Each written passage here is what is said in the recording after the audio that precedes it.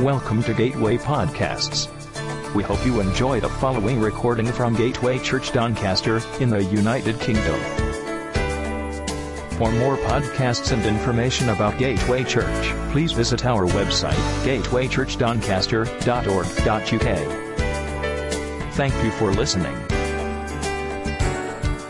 Then Simon Peter came, following him, and went into the tomb. He saw the linen clothes lying there, and the face cloth which had been on Jesus' head, not lying with the linen cloth, but folded up in a place by itself. Then the other disciple who had reached the tomb first also went in, and he saw and believed. For as yet they did not understand the scripture that he must rise from the dead. Then the disciples went back to their homes. But Mary stood weeping outside the tomb, and as she wept, she stooped to look into the tomb. And she saw two angels in white sitting where the body of Jesus had lain, one at the head and one at the feet. They said to her, "Woman, why are you weeping?" She said to them, "They're taking away my Lord, and I do not know where they have laid him." Having said this, she turned around and saw Jesus, but she did not know it was Jesus. Jesus said to her, "Woman, why are you weeping? Whom are you seeking?" Supposing him to be the gardener, she said to him, "Sir, if you've carried him away, tell me where you've laid him, and I will take him away." Jesus said to her, "Mary." She turned and said to him in Aramaic, "Rabboni," which means teacher. Jesus said to her, "Do not cling to me, for I have not yet ascended to the Father.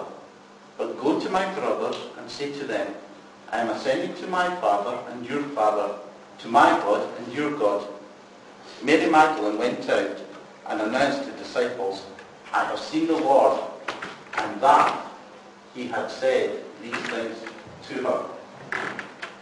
I think it's quite interesting when we look at Easter's story, just to consider how Jesus chose to reveal himself following his resurrection.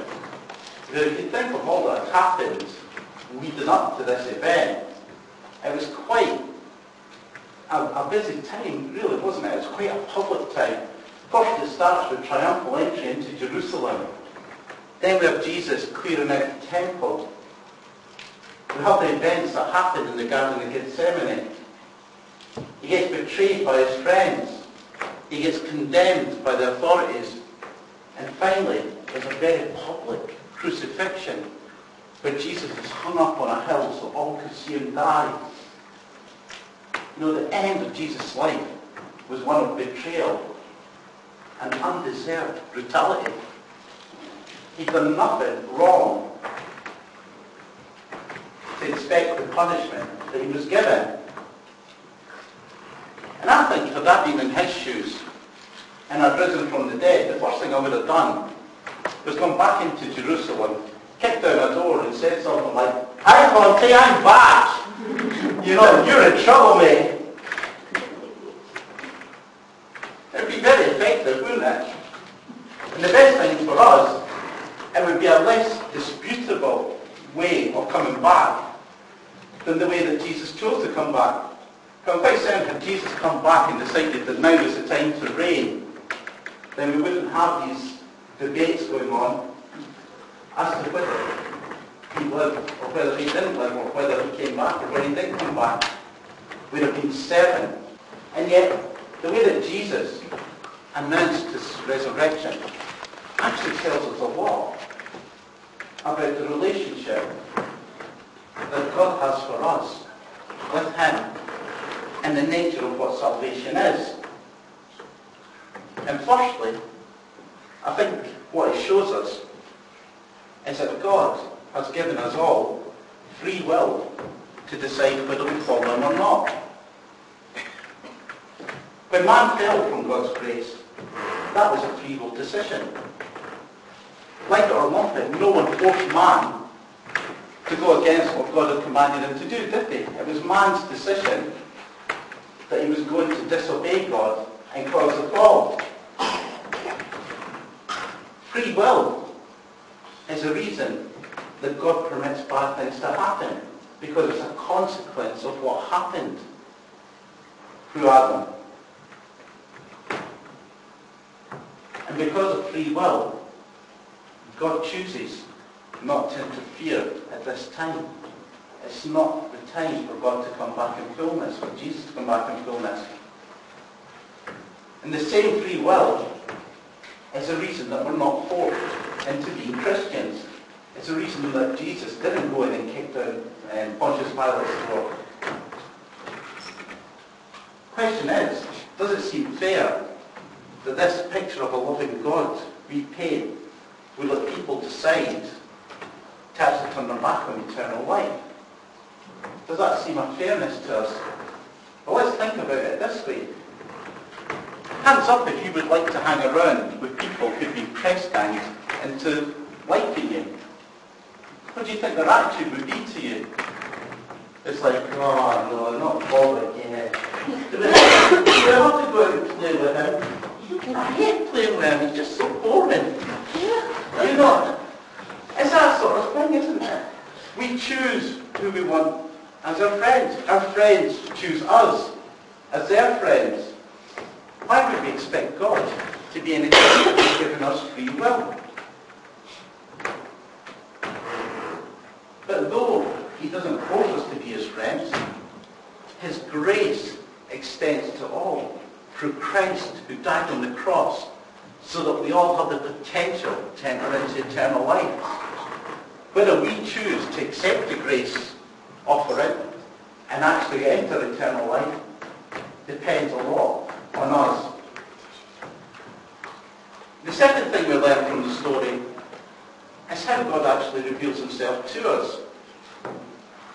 You know, before I was a Christian, I used to have this image of God sitting on a cloud, and every so often he'd look at someone and just throw down a thunderbolt, you know, or when he wasn't doing that, he'd sit there and play his harp or whatever, you know, just typical sort of images that we have of God and we've got no idea who he is, isn't it? But when God started coming into my life, he never screamed at me. He never wrote on a wall for me to read or anything like that. What happened was, little things started happening in my life that I started noticing and realising that there was just too many coincidences happening for them to be coincidences. It was almost like there was a pattern. God came in a subtle way. And in 1 Kings, we get an example of this when Elijah was hiding out in a cave. 1 Kings 19:11, God says this to Elijah, "Go out and stand on the mount before the Lord, and behold, the Lord passed by, and a great and strong wind tore the mountains and broke in pieces the rocks before the Lord. But the Lord was not in the wind. And after the wind, an earthquake. But the Lord was not in the earthquake. And after the earthquake, a fire. But the Lord was not in the fire. And after the fire, the sound of a low whisper. And Elijah heard it. He wrapped his face in his cloak and went out and stood at the entrance of the cave. And behold, there came a voice to him and said, 'What are you doing here, Elijah?'" God came in the whisper. You know, I used to love Greek mythology and the idea that the gods would interfere with people's lives in the way that they did in Greek mythology. You know, sending earthquakes or floods or whatever. Those sort of active gods sound great, don't they? But we have a God who doesn't need to do that to get our attention. We've got a God who wants to get intimate. And it's very hard to get intimate with someone if you're constantly screaming and shouting to get their attention. God wants a relationship with us. And that's why when God talks to us, people will describe it as a still, small voice. He'll also use situations to communicate, or other people to communicate with us. But often, we don't recognize it because we have distractions in our lives. You know, we're starting to get to the stage in society, but unless God tweets us or posts on our wall, then he stands a little chance of getting our attention. Because as technology starts to replace real social networking, then God's limited. You know, I think it's a shame. How many distractions do we have in our lives? What keeps us from listening to God? The third thing we learn and how Jesus revealed himself is that he reveals himself to those who seek him. The women went to the tomb expecting to find Jesus' body there. You know, they were expecting, they were going to go and there'd be something physical there that they could see and touch. It would have been easy for Jesus to just sat up and waited for them coming, wouldn't it? It would have been easy for him to wait until all his followers had gathered together and just make a grand appearance to them. But instead, he revealed himself to those who sought him. In Matthew 7, we're taught, asking it will be given to you, seeking you will find, knock and it will be open to you. For everyone who asks receives, and the one who seeks finds, and to the one who knocks it will be opened. Ask and it will be given. I don't know about down here, but certainly in Scotland we have this phrase that if you never ask, you never get. It's a true saying, isn't it? You know, we don't have a gift of mind reading. Although as a father it would be really useful, that one. As a husband it would be really useful. Seek and you will find. Knock and the door will be open to you. There's an activity in this, isn't there? There's a power for us, a role that we play, and that we've actually got to go out and look. In Revelation 3:20 we're told, behold, I stand at the door and knock. If anyone hears my voice and opens the door, I will come into him and eat with him and he with me. That's Jesus speaking. He's standing at our door, knocking, wanting us to let him in. Again, there's an action there for us, isn't there? We've got to open the door. There's no use me coming round to your house and knocking on your door if I'm just going to be there for half an hour and you're not going to let me in. But we do that with Jesus.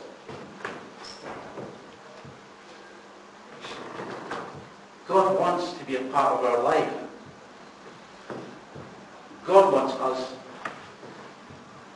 to be friends with him.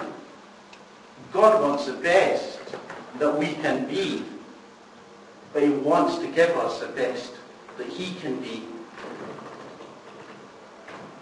The question is, how much effort are we willing to put into it? Because the truth about God is if you're looking for a God who sits on a cloud firing lightning at people or messing about with people's lives just as playthings, then you're never going to find him. If you think Christianity is just one way to God, then you're never going to find him, because in Romans 4:12 we're told that there's no other name under heaven or earth by which man can be saved than the name of Jesus. There's no other way to God except through Jesus.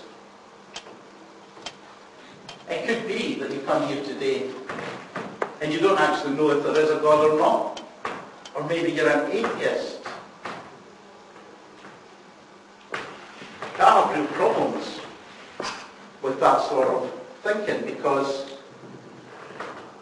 I heard a debate with Richard Dawkins on radio a few weeks back where he was asked how does science explain stuff like man's love of the arts, about man's spiritual side, about why man thinks abstractly,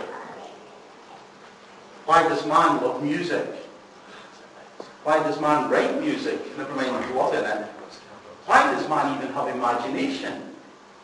You know, none of these things are a real benefit in the evolutionary process. There must be something more to man than just and involving to make us top of the pile. And he had to concede that science has no answer to the above. But there is a place we can start getting answers to. The Bible can give us an answer. Because the Bible was never intended as a science book. It's rather like the Haynes Manual to man's soul. If you want to fix your soul, you pick up the Bible. You want to know about quantum physics, you go to the library and you get a book out on quantum physics. So here's a challenge for you today.